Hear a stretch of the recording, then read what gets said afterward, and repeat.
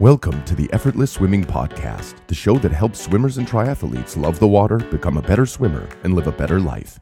Here's your host, Brenton Ford. Welcome to the Effortless Swimming Podcast. My guest today is Abby Fish. Abby, welcome to the podcast. Hey, thanks for having me. Appreciate the time. So you've got a background in coaching and a background in working a lot with juniors and teenagers with their swimming, as well as adults too.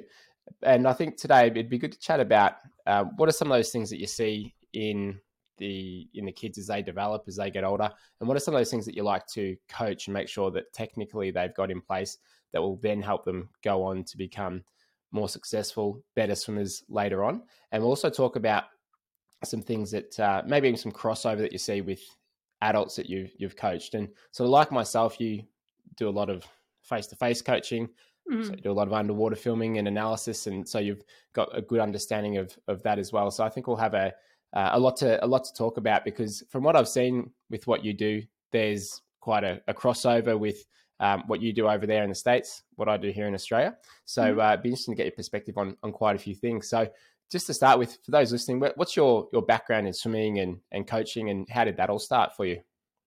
Yeah. Well, if we go back to like the first of the first, I started swimming when I was 4 years old, kind of trying to emulate what my brother was doing and my sister, because I'm the baby of our family. I quickly fell in love with the sport, and pretty much since I was 4, I've never really left it. And so, yeah, swimming for me was kind of like my outlet growing up. I was multi-sported all through middle school and high school. And then in college, I really narrowed my focus into trying to make the Olympic team. I tried out for Olympic trials and didn't do as well as I wanted, which was really disappointing, especially because I kind of like really, like zeroed my focus in and like hyper focused on that goal. But I ended up getting to swim in college here at the University of Georgia, which has a great program. They're, well known for producing Olympians quad after quad after quad, under like a legendary coach, Jack Bowerly. And so, for just like someone who I would say I'm myself like proclaimed swimming nerd, that was kind of like a really sweet step to have as I was getting older. So yeah, when I was retiring from my career, it was hard for me. I had a shoulder injury. I still loved swimming, but I wasn't sure how much my shoulder could take being a butterflyer. And it was hard. I was like, I don't know if I'm really done. I don't feel like I got everything that I wanted, or I didn't achieve everything that I wanted. So I started coaching kind of coincidingly as I was still training. And then I don't know, it was really a natural transition ever since then. So it was like I slowly kind of stepped away or stepped out of the pool myself, and then just walked around to the other side and started from there. That's funny. I've got a fairly sort of similar start. I started around about 4. I think I had my first swim race when I was 4. I caught up with my mum and dad on the weekend, and they were trying to determine whether it was 4 or 5 years old that I did my first swim race. And then I just missed out on Olympic trial qualification, and then started coaching when I went to university. And but that's it. I just sort of stepped around the other side, got a qualification to coach, and not that I think I learned much from that qualification, but then started to figure it out as I went, and have been coaching ever since. So it's fairly sort of similar sort of storyline there. And what is it about coaching that you found to be different than the swimming part? So obviously it's the same skill, it's swimming, but then you have to teach it. What were some of those early lessons that you realized or learned when you began your coaching career? Yeah. So I would say, like, for me, the one thing that I think separates coaching, but there's still a little bit of crossover from like my own personal swimming, was like I really enjoyed the relationship side. But for me at the beginning, like seeing the little kids, like age group kids, younger kids coming into the pool and being so excited to go to practice or talk to their coaches, and it was fun, was the reminder that I needed when I was so, kind of like hyper focused on the Olympic team as everything to me. Like, this is what I want. to just let me know that there's more A to life, and there was also more to swimming. So that relational side is something that I still hold really strongly. And even before we started like officially recording this podcast, we were talking about like the business and how you felt kind of like your digital business wasn't a real business until you started doing like in-person things. And I can totally resonate with that in a lot of ways, because when I first started coaching, I was like, oh, I love the relationship side. And then I went into this track of like, and I still have it. Like, I want to be virtually, very well known as a coach and like be able to help people no matter where they live. But I used to think that that was the only thing I wanted to do. And there's only so much of, a relationship and really that athlete coach, like dynamic that you can get through a computer screen. So it took me a while to like get back to the original reason that I started coaching, and also the reason that I like it. And, I've enjoyed my teammates. Like, I like being part of something that's like bigger than myself. That you put a screen in between you and someone else. COVID's probably a great example of like all these random plastic things and areas. It just is not as, I don't know. It's not as easy to relate to someone when you have that barrier between you. Yeah, I've certainly found that as well, where it's and I found that over the last 18 months when ran very few face-to-face clinics when we weren't able to, and when I could finally get back in person to the half-day clinics that we do here, it's like, oh my God, I feel like I can come up with new ideas. I feel like I know how to coach again, because doing that for 18 months, I really found it hard to, I could still coach, and I think I was still able to help people with it. But yeah, it's just, there's something about doing it at a pool with other people that makes a big difference. And like some of the best relationships or best friendships that I've developed have been through swimming, because you go through some tough sessions together, especially as like an age group squad where you might be swimming 8, 9, 10 times a week. You develop some really strong friendships and bonds that way. And then I think of the camps that we've run in the past, where we've had up to 20, 22 adults at a time in a week-long camp over in Thailand and Hawaii and also up in Queensland here, where it's like, yeah, it's such a great experience. And and I'm friends with people who came to our first camp about 6 or 7 years ago in Thailand, and continue to, be in contact with them today. And it's a important part of coaching, and like the technical side, like knowing your craft, very important. But I think the relationship side is probably more important, because if they don't trust you, if they don't like you, then they're probably not going to listen. And then secondly, it's, well, how do you convey those things that you know, and how do you get someone to actually take action on them and implement them? So the technical side of things is one small component. Yeah, no, totally. I agree. And I think like we even kind of touched on this before too. Like, I used to think that I had to like kind of prove myself on deck, being a young coach. I think there's a lot of like, well, I want to stand up and be able to be respected around all these other coaches. You add a female dynamic into that too. And then, also swimming at an elite level, it's like, well, you kind of have this, I don't know if it's like not a facade, that's not the right word, but you have this thought that you really know everything and you know how to do everything. And so like combine all those things together. When I was first coaching, it's like I was totally all about like trying to get the knowledge out of my head and, put the numbers, name drop, like whatever it was. And it's like, some people don't care about any of that. I mean, some people do, but like the girl that I coached today who came into town, to do like one-on-one lesson with me, she's like, who's that Olympian from like 1996? Like, she doesn't care, she just wants to know like whatever that I'm talking about, like how does that actually apply to her? So yeah, I definitely slowed down. I spend more time listening. I genuinely have always cared about all my clients and swimmers that I work with, but it's changed the dynamic. It's not so much of me feeling like I need to deserve the space in the room, but like, no, I can take space, but it doesn't necessarily mean I always need to be like talking for that space.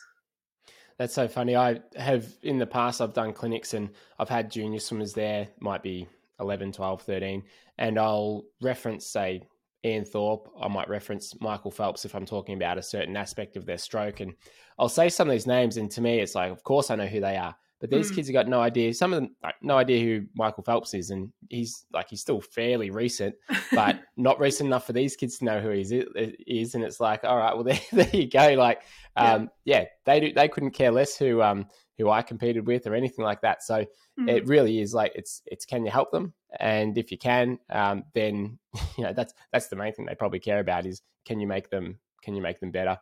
Not how fast you can swim, not who you know. But that's right. As a coach starting out, I think because you perhaps lack the runs on the board as a coach, and you're still figuring out, sometimes you rely on that stuff to try and give you the credibility that only comes with time spent as a coach.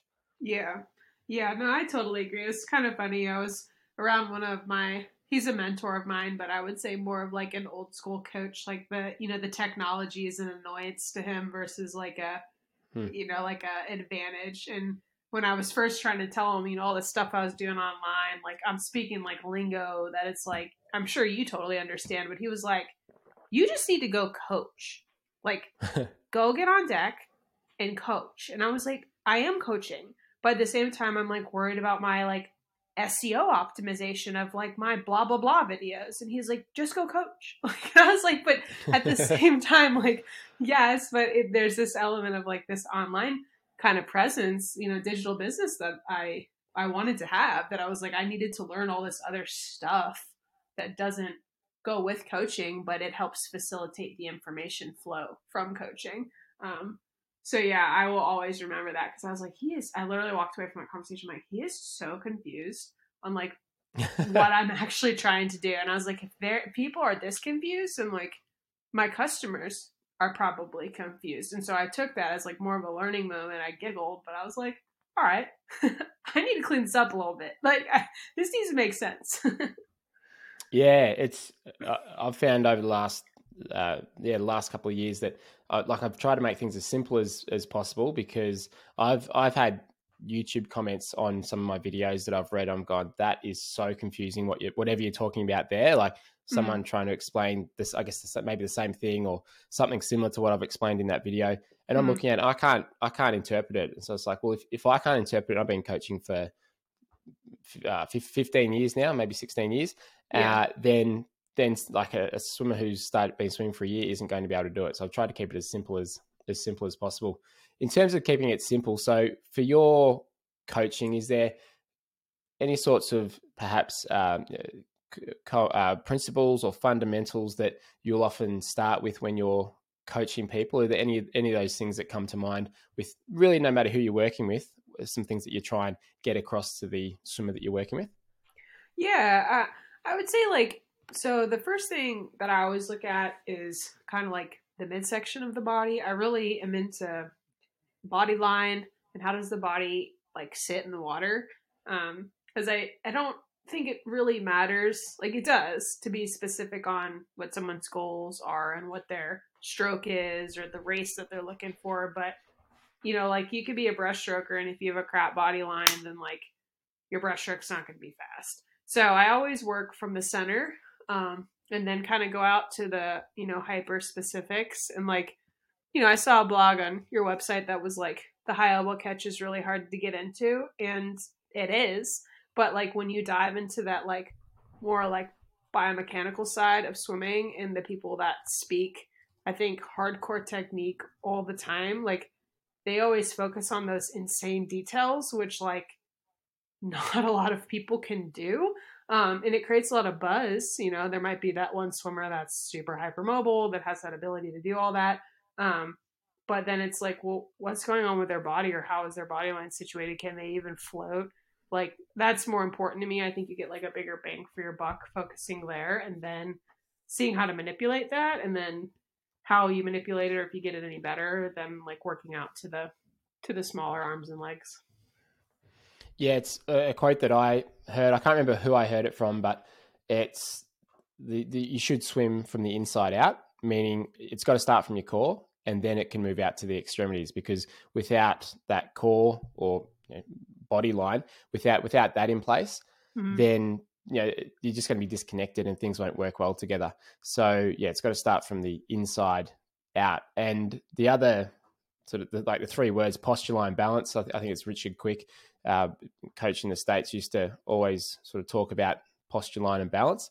And that it's such a great starting point, because with all of those in place, again, then you can work on the catch and those other things. So is there any sort of any ways that you would typically go about helping people with their body line?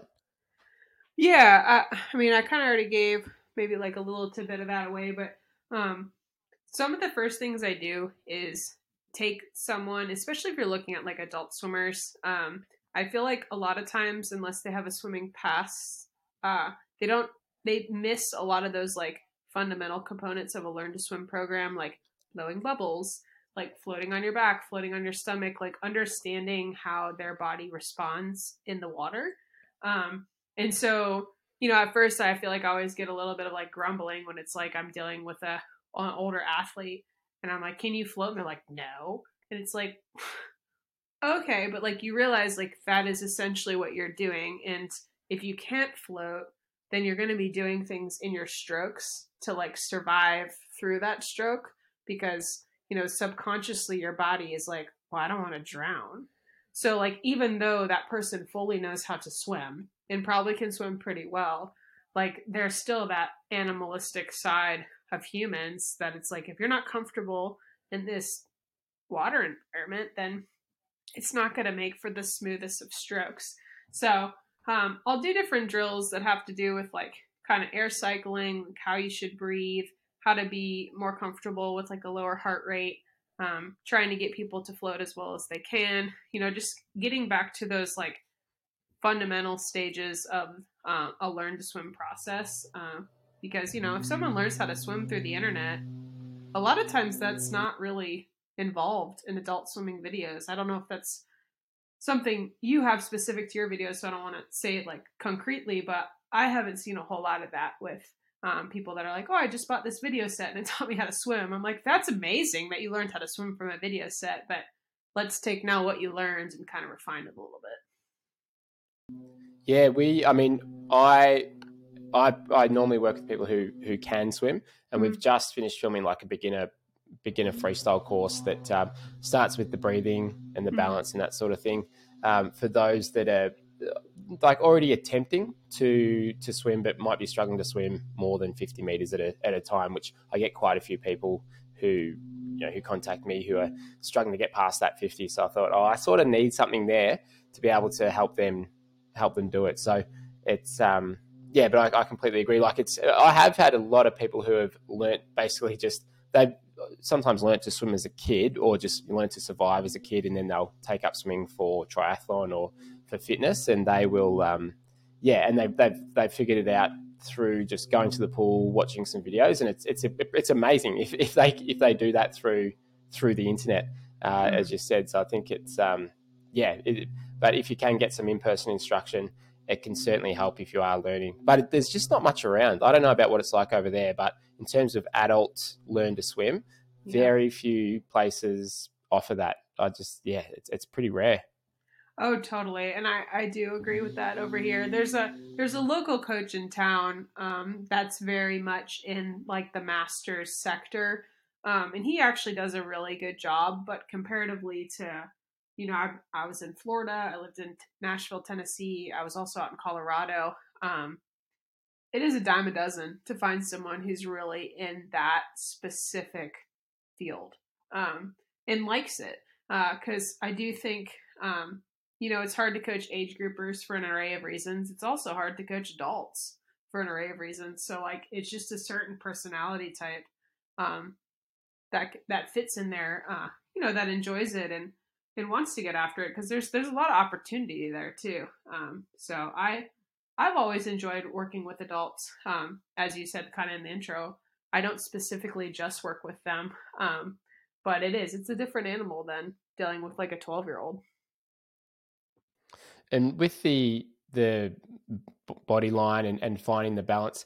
Is there, like, I had a swimmer contact me last week it was, and she was having trouble with her breathing about a month ago, and she listened to one of the podcasts we did. It was with someone who does some breath work and that kind of thing, and she sent me an email. She said, I realized that most of the issue, the big issue that I had with my breathing was just mental. I think she was in it's like that fight or flight mode, and was just sort of panicked and a bit fearful in the water. And when she realized that for her it was mostly mental, that she was able to relax and then and then be a lot more comfortable in the water. So is there any sort of common things you will see with the adults that you work with who are in that more early phase of their learning? Yeah, definitely. I think one of the biggest things, kind of like with what you're describing, is people will hold their breath.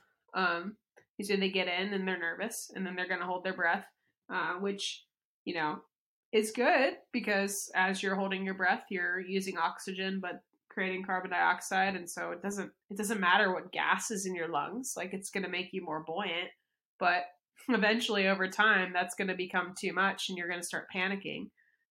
Looking for that next breath of air. So the heart rate spikes. And so in order to get that like calming kind of, Zen meditative, like, when you're just cruising, you're like, oh man, swimming is like, I'm just having a great day swimming, like that kind of feel. You don't want to be in a panic mode. You want to be relaxed. And I didn't really realize how much I liked working hard, and how the working hard correlated to my heart rate and like hard breathing, and then the flow of the breathing. Because when I was swimming, I was focused on pace and making these sets or pushing myself to a different way. But now that I still train, but I train with CrossFit and some other things, that it's like some of the best times I've had pushing myself, I feel like we're in the pool and my heart rate was like so high, but I was breathing so well that like I was able to get through something that I don't think I could get through if I wasn't like efficiently breathing and cycling out all that lactic acid and CO2. Yeah, there's something to being at that fitness level where you can go through a session and you can sustain a quite a high intensity, but stay very relaxed and controlled with your breathing. Like, if you're not fit with your swimming, if you spend a few weeks out, Yeah. then it's just not going to happen for you. Like, muscularly, that's going to go first. Yeah. But when you are at that fitness level, it's like it is a great feeling. Yeah. And I bought one of those Concept 2 rollers recently. I don't know if you've seen those before, but yeah, so because I hurt my knee early January, so I couldn't run, and then I got COVID, so I was out for a few weeks, so I couldn't push myself, and I was just like, I need some form of exercise where aerobically I can actually do some sort of work, and so I'd rode in the past, and that was such a good workout that was fairly similar to swim, because again, you've got to control your breathing. I could just put the headphones in and just go for half an hour and still get that same satisfaction of having an aerobically demanding workout rather than just doing maybe some weights here and there. So it's for me, that's like, if I can get that every day, if I can get that sort of intensity, then I'm going to be a good person. Yeah. No, I totally agree. I like, sometimes I'm like at CrossFit, like this morning we had a 7-minute little AMRAP. So you were supposed to go through all these exercises as many times as you could in 7 minutes. And I remember when I first started CrossFit, I was like, 7 minutes? Like, is that even really like considered a workout? But I mean, it is. It's just like a completely different style of stimulus compared to like doubles and weights and like the swimming grind. Because the swimming grind is like, I mean, it's just a whole nother level of ball game. It's wild. Yeah, that if you think of even like a 9-minute workout where the main set might be 40 to 60 minutes with, depending on the type of workout, with a bit of rest in between, like that's a long workout. That is a really long workout. Like 15 minutes hard on the rower, and you're probably done. And so to be able to do that for that long of a time, it's no wonder swimmers are so fit, and that can cross over to to aerobically for their running, maybe their riding and those sorts of things as well. Mm. Yeah, totally. Do you work with a lot of triathletes as well? Like, how would you say the masters and triathlete split is for you? Yeah, I did a survey on YouTube. I think it was like 60%, I think, were triathletes. So I'd say, Okay. yeah, fair majority are triathletes that I work with, and I'd probably get about that sort of 60-40 split at the clinics that we do. Cool. So, and I find with the triathletes in particular, like fitness wise, they're all very, very fit, and so it comes down to refining their stroke, getting them to perhaps relax a bit more and Mm-hmm. not try and force it. And I was Mm-hmm. talking to and who was I talking to? I was talking to a podcast guest earlier today who's going to be coming on later to talk about sort of mental training, and he was talking about Lionel Sanders and his Stop Sucking at Swimming series, and how when Lionel first started with this series, he'd be fighting the water, he'd be trying his hardest to be muscling it, and Mm-hmm. then when he eventually just worked out how to relax and do that, that's when his swimming started to turn around. And like for us as coaches, it's like, well, it's no surprise, but it's just such a different approach to the running and the riding, I find. Yeah. Yeah, no, totally. And I mean, triathletes that talk about the training for like, I've done a half Ironman, and I've always said I wanted to do a full. So at some point in my life, I want to commit to all the training that is required to do that well. But man, yeah, that is an animal. That full Ironman training, it's a lot. Yeah, it's a huge commitment. I've done one I was a while ago, 6 years ago was when I did it, Okay. and I love the training for it. Like the race was great, but I loved the training. I loved how fit I was. I think I was down to I think I was 78 kilos at my fittest, and like now I'm about 84, 85, and I'm reasonably fit. Mhm. But I was like, oh my god, it's like yeah, it's been a long time since I've been down at that weight and that fit. So Mhm. it's yeah, it's a good. I get the addiction. I understand the addiction for that sport and that kind of training because yeah, you just feel like such a beast aerobically that there's not much that can really tire you out when you're doing that kind of work, and perhaps 12 to 15 hours of training when you're training for a full Ironman. So 12 Oh, to 15 hours a week. oh man, yeah. No, I started training. I actually wanted to do the one that's in my hometown, and then COVID hit. And so they canceled it. And then actually, Ironman, I guess, was like, well, I don't think we want to bring it back to Louisville. So I was like, oh, well, I started training for like 3 weeks, and then I was like, I guess I'm not doing this Ironman. Uh, so eventually, I want to find one and do it. I was so happy when I crossed the finish line for my half Ironman because I had just recently retired, so I wouldn't say that I was the smartest with training, especially with like the running part of it, because I don't really have much of a running background. So, like I played basketball and soccer and some other things, but yeah, after I finished what was the longest run I've ever done at the end of that half Ironman, I was like, oh my gosh. Like, never again was my immediate response. And then you get that high of like, wow, I just did something, a barrier I never thought I could push past and do. And so I was like, I'm signing up for a full Ironman, like right now. And it was like, calm down. Like, literally calm down. It's okay.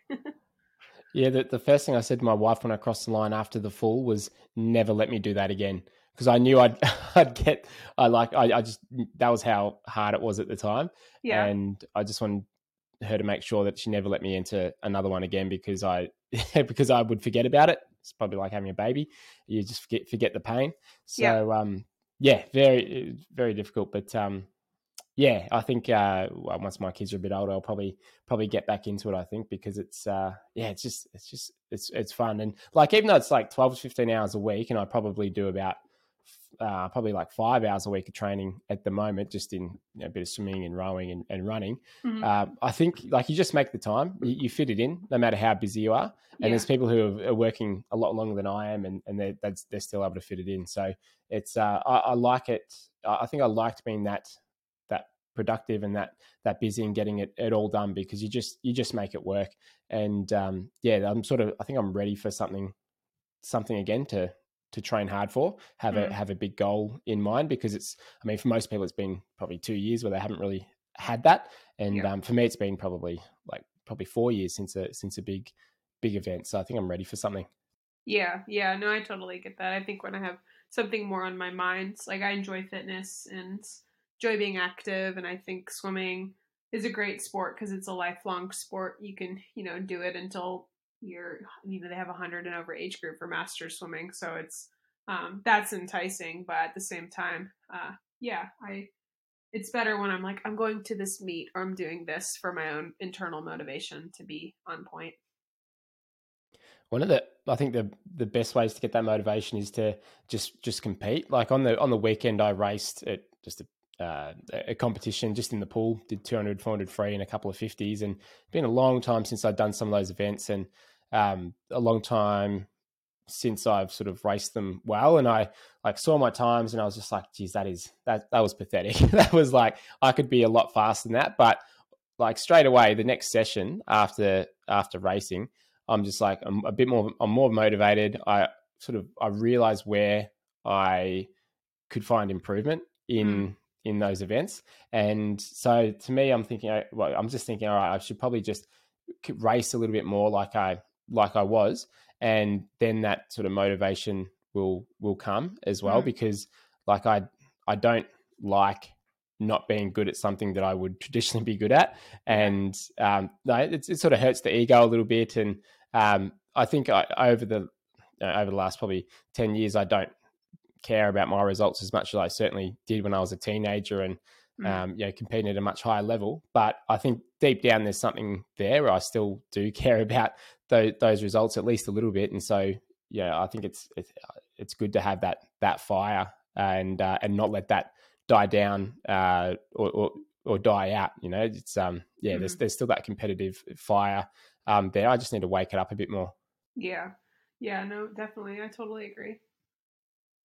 And with the kids that you're coaching, you mentioned that they were sort of 6 to 11, and then I think like 11 to sort of 14. So what are some of those some of those fundamental skills that you'd like those swimmers to develop early on, and that you see that translating down the track as they get older? So and I know we're talking about kids here, but I mean there's a crossover to people who are learning how to swim as adults as well, because as you mentioned, it's the same thing. It's still swimming, and sometimes the adults don't get taught these more fundamental things. So you talked about body line. What's the next thing?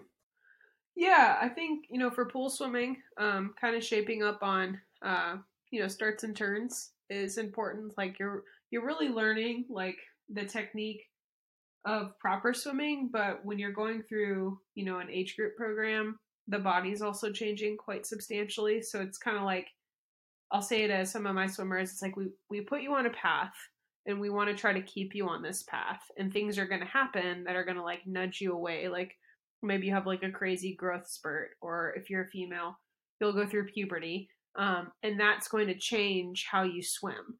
And so the goal is to still try to get you to swim as efficiently as possible for you.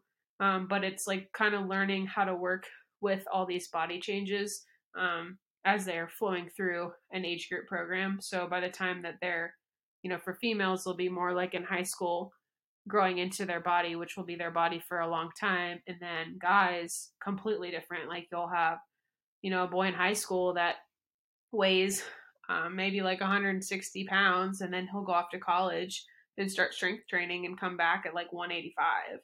So it's just like, how well can we direct this path so that way you can be that kid in college? You have the ability to swim for that long because you've got a great base and you know what you need to do, and then it's just a matter of learning how to execute that. No matter what age you are. So I feel like I spend a lot of time on those smaller details, making sure that like the transitions are great, making sure the start looks good, like learning how to jump and take that general athleticism and transfer it into the pool. So kids that are swimmers are not feeling like they're just like swimmers and baby giraffes running around. They're actually athletes. And yeah, it's a challenge for sure. I feel like that's changed a lot since when I was swimming as a junior.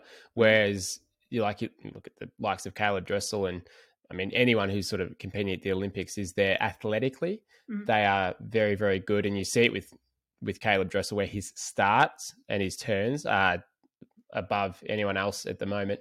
Mm. And it's that athleticism and ability to move out of the water, and that explosiveness through jumping motions and others, where it's like it's incredible. And you do see it now, where there are swimmers who are perhaps not specializing as swimmers in 11, 12, 13, 14 years of age. They might be doing a lot of other sports, and then they'll start to specialize in their later teen years. And for the most part, that works really well, because then they get those other skills, and that they learn how to move their body and that body awareness, and that helps a lot down the track. And if they stick with the sport, that your peak's not until like early 20s for females, late 20s for males in swimming. And if you stick around, you can generally do pretty well. Yeah. I definitely do feel like, stuff that I've been kind of thinking about recently with our kids is like, what age do you start instilling, like, how do you descend properly?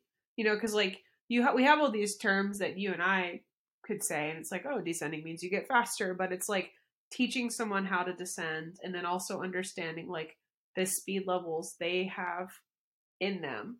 Like, is level 10 really level 10, or is your level 10 like your level 7? And like when you're dealing with younger swimmers, 9-10-year-olds, they'll get out of a race and be like, oh, I didn't go best time. They're not even breathing hard. And so it's like they don't necessarily understand like where their ceiling truly is. And so that educational piece, I definitely could see that transfer over with adults as well. Like knowing maybe adults are a little bit more mental, about, well, I think my ceiling's here, so therefore it should be. But it's like, well, no, you're showing me that your ability level is a lot higher than the output you just did. So it's like, how do we get your brain to give you that moment to shine, more with an adult? And then for a swimmer, maybe a younger swimmer, it's like the educational piece of like, you have a lot more to give than you really understand. Like, you should be exhausted when you get out of the pool. And if you're talking to me immediately, you're most likely not exhausted. Yeah, it's exactly right. And have you got some thoughts around how to teach that in your swimmers?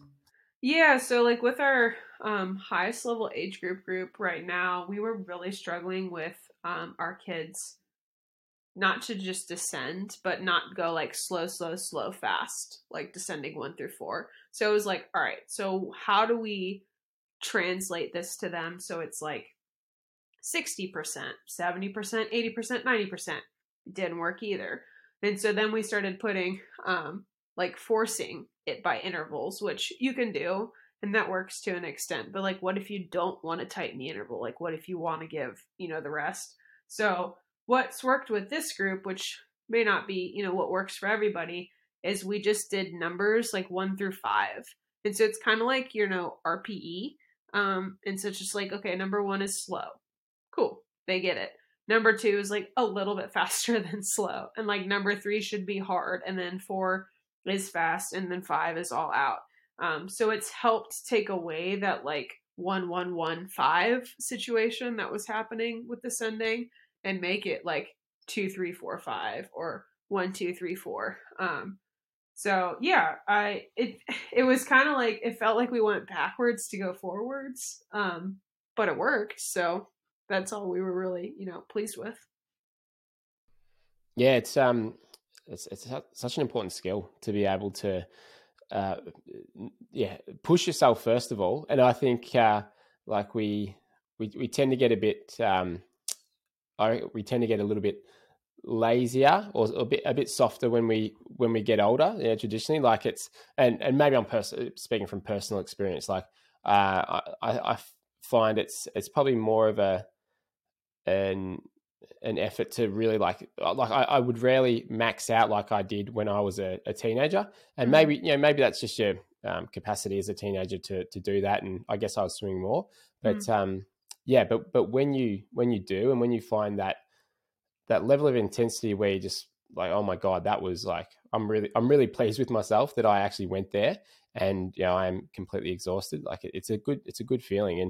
And I think a well-designed set and it explained well can do that. And I think it's we used to do some sets in our Hell Week camps over in Thailand where we would get them to like this one we would always do was it was 850s, basically dive max effort walkbacks, and we'd have some swimmers they'd like basically save themselves. They might be hitting 40 for the first 6 or 7, and the last one would be like a 33.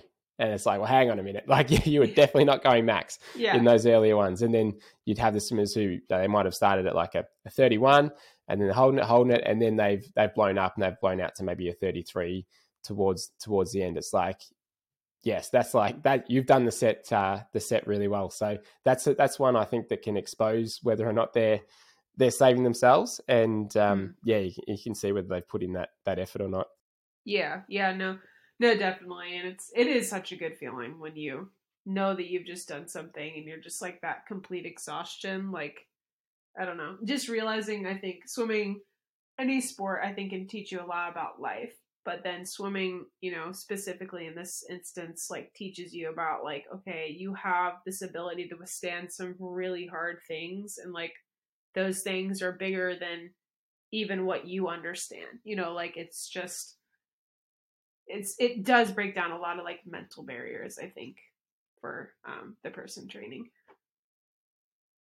And thinking of your coaching, like over the next 5 years, 10 years, what is it that you're almost looking forwards to? What is it that you would like to get out of people as a coach? Because I know like you do, from what I can see, like you do quite a lot. You're doing the squad coaching.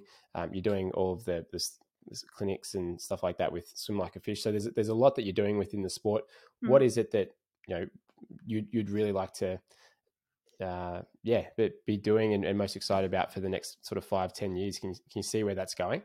Yeah. I feel like, so as much as I love coaching, and I love the club team and stuff that I have here, I really enjoy like the educational space for coaches and swimmers.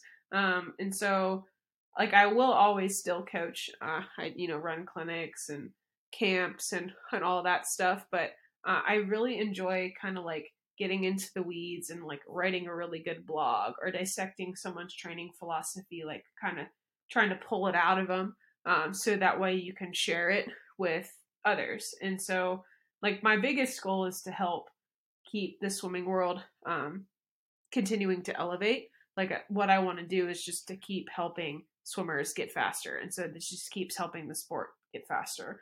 But the way that I have most enjoyed doing that is through being kind of like an educational resource. And so I think as we're moving forward, I want to keep building on that component of our business. And then at the same time, dive more into like the analytics behind certain things.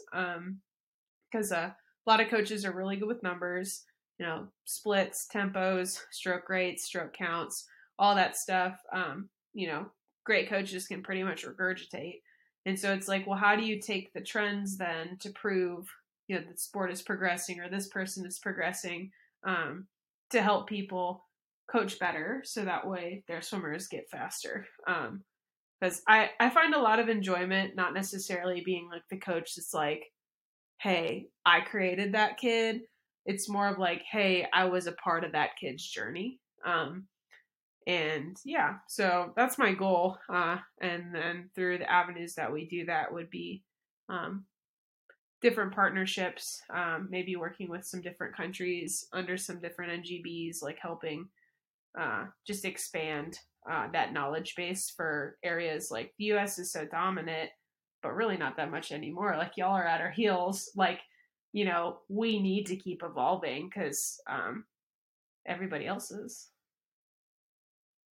Yeah, I love it. It's I've really got enjoyment from having, when I've sort of sat down and thought about and written about, like, I guess my thoughts on different parts of the stroke or technique, and just like when I feel like I've been able to come up with an original thought or concept and a way to perhaps coach something that I might have struggled to get someone to do, or to implement into their training or their stroke. I like coming up with ideas and trying to evolve the way that I coach, and then perhaps different ways for swimmers to improve. That's what I've really enjoyed. And then I like the creative part of like making a video for YouTube or Instagram, doing a podcast like this. Like it's, I really enjoy that creative side of it. Maybe similar to what you were talking about there. And it's, and you can really impact a lot more people that way as well, when it's through something like this, or through video or a blog. And I don't want to not be coaching, because it's that face-to-face that we were talking about earlier. Mm. It's the face-to-face that really, I get a big kick out of that. I enjoy it, and you can really have a big impact when you do have that face-to-face contact with people. Mm. But it's also, the time to just sit and think and come up with new ideas, I think is important. And and when I feel like I haven't done that for a while, it's like there's something in the back of my mind that says, like, just make it fresh, do something new, and just sit down and have a think about what you're doing and where you can improve what it is you're doing. Because there's something in the back of my mind that sort of gnaws at me when I haven't done that for a while. Yeah, I completely get it. And like the swimming, coaching grind is so intense, and it's like, we're in the kind of the heat of the season right now, where we're getting ready for championship meets. We have a last chance meet this weekend. Like, everything feels like very at a higher intensity than what it is normally. So like, if I don't take space or have space, like in my schedule, to have a few hours where I can like sit in front of my computer and allow that creativity to come out, it's really hard for me, because I'm always like, I'm on a time crunch, or I got to be at the pool at 2:00, or I'm going up to the staff meeting here, or like I got to get on the phone call with this person, that it like limits my ability, or at least it feels like, to be creative. So like, I've been really enjoying weekends where I've been in town, and Sundays I don't have any lessons, because I'll think of something, or maybe I have thought of something and I've written it down, and I'm like, all right, let's expand upon that. Like, what do you actually think about this, and how do you think it would help, and what's the easiest way to convey it? And just allows that creative process to flow. And, it's interesting, because it's like, I think it's a part of most jobs, but at the same time, like, your job, no matter what it is, has a lot of, actionable deliverables. And sometimes you don't necessarily get to be creative on how you deliver those. But in a space like you and I are sitting in, like, it's fun to find a YouTube video or make one that's like, dang, that underwater video looks so cool right now. Like, you're geeking out about your own video, before you even put it up. And a lot of times that's actually what I do. I'm like, oh, that's so sick. Like, and I'm like, I'm so excited for people to see it. And then some people might be like, that's so cool too. And then other people are like, no. And I was like, well, whatever. I still think it's cool. Like, it's just my love of swimming totally comes out. Yeah, totally. So it's I think that's a good place to end it there. So Abby, I want to thank you for being on the podcast. And for those listening, where's the best place to find you, to see those videos that you're making, and the blog posts that you're talking about? Yeah. So if anybody I've never connected with, I'd love to connect with you. We've got a great website. It's swimlikeafish.org. And then probably the best social outlet for us is my Instagram page. So my username is @ and then THE afish, just as my name, and then the number 1. And you do some great videos of I really enjoy the way that you shoot them, and then obviously the lessons behind it as well, the teaching that you're doing. So I think that's great. And so if you are listening, go and check out Abby's Instagram there. It's really good. So, and we'll put that in our show notes as well, so people can find it. So Abby, thanks again for being on the podcast, and I'd love to have you back on again soon too. Yeah, I appreciate the opportunity. Thanks for listening to the Effortless Swimming Podcast. If you'd like us to help you become a faster, more efficient swimmer, go to www.effortlessswimming.com.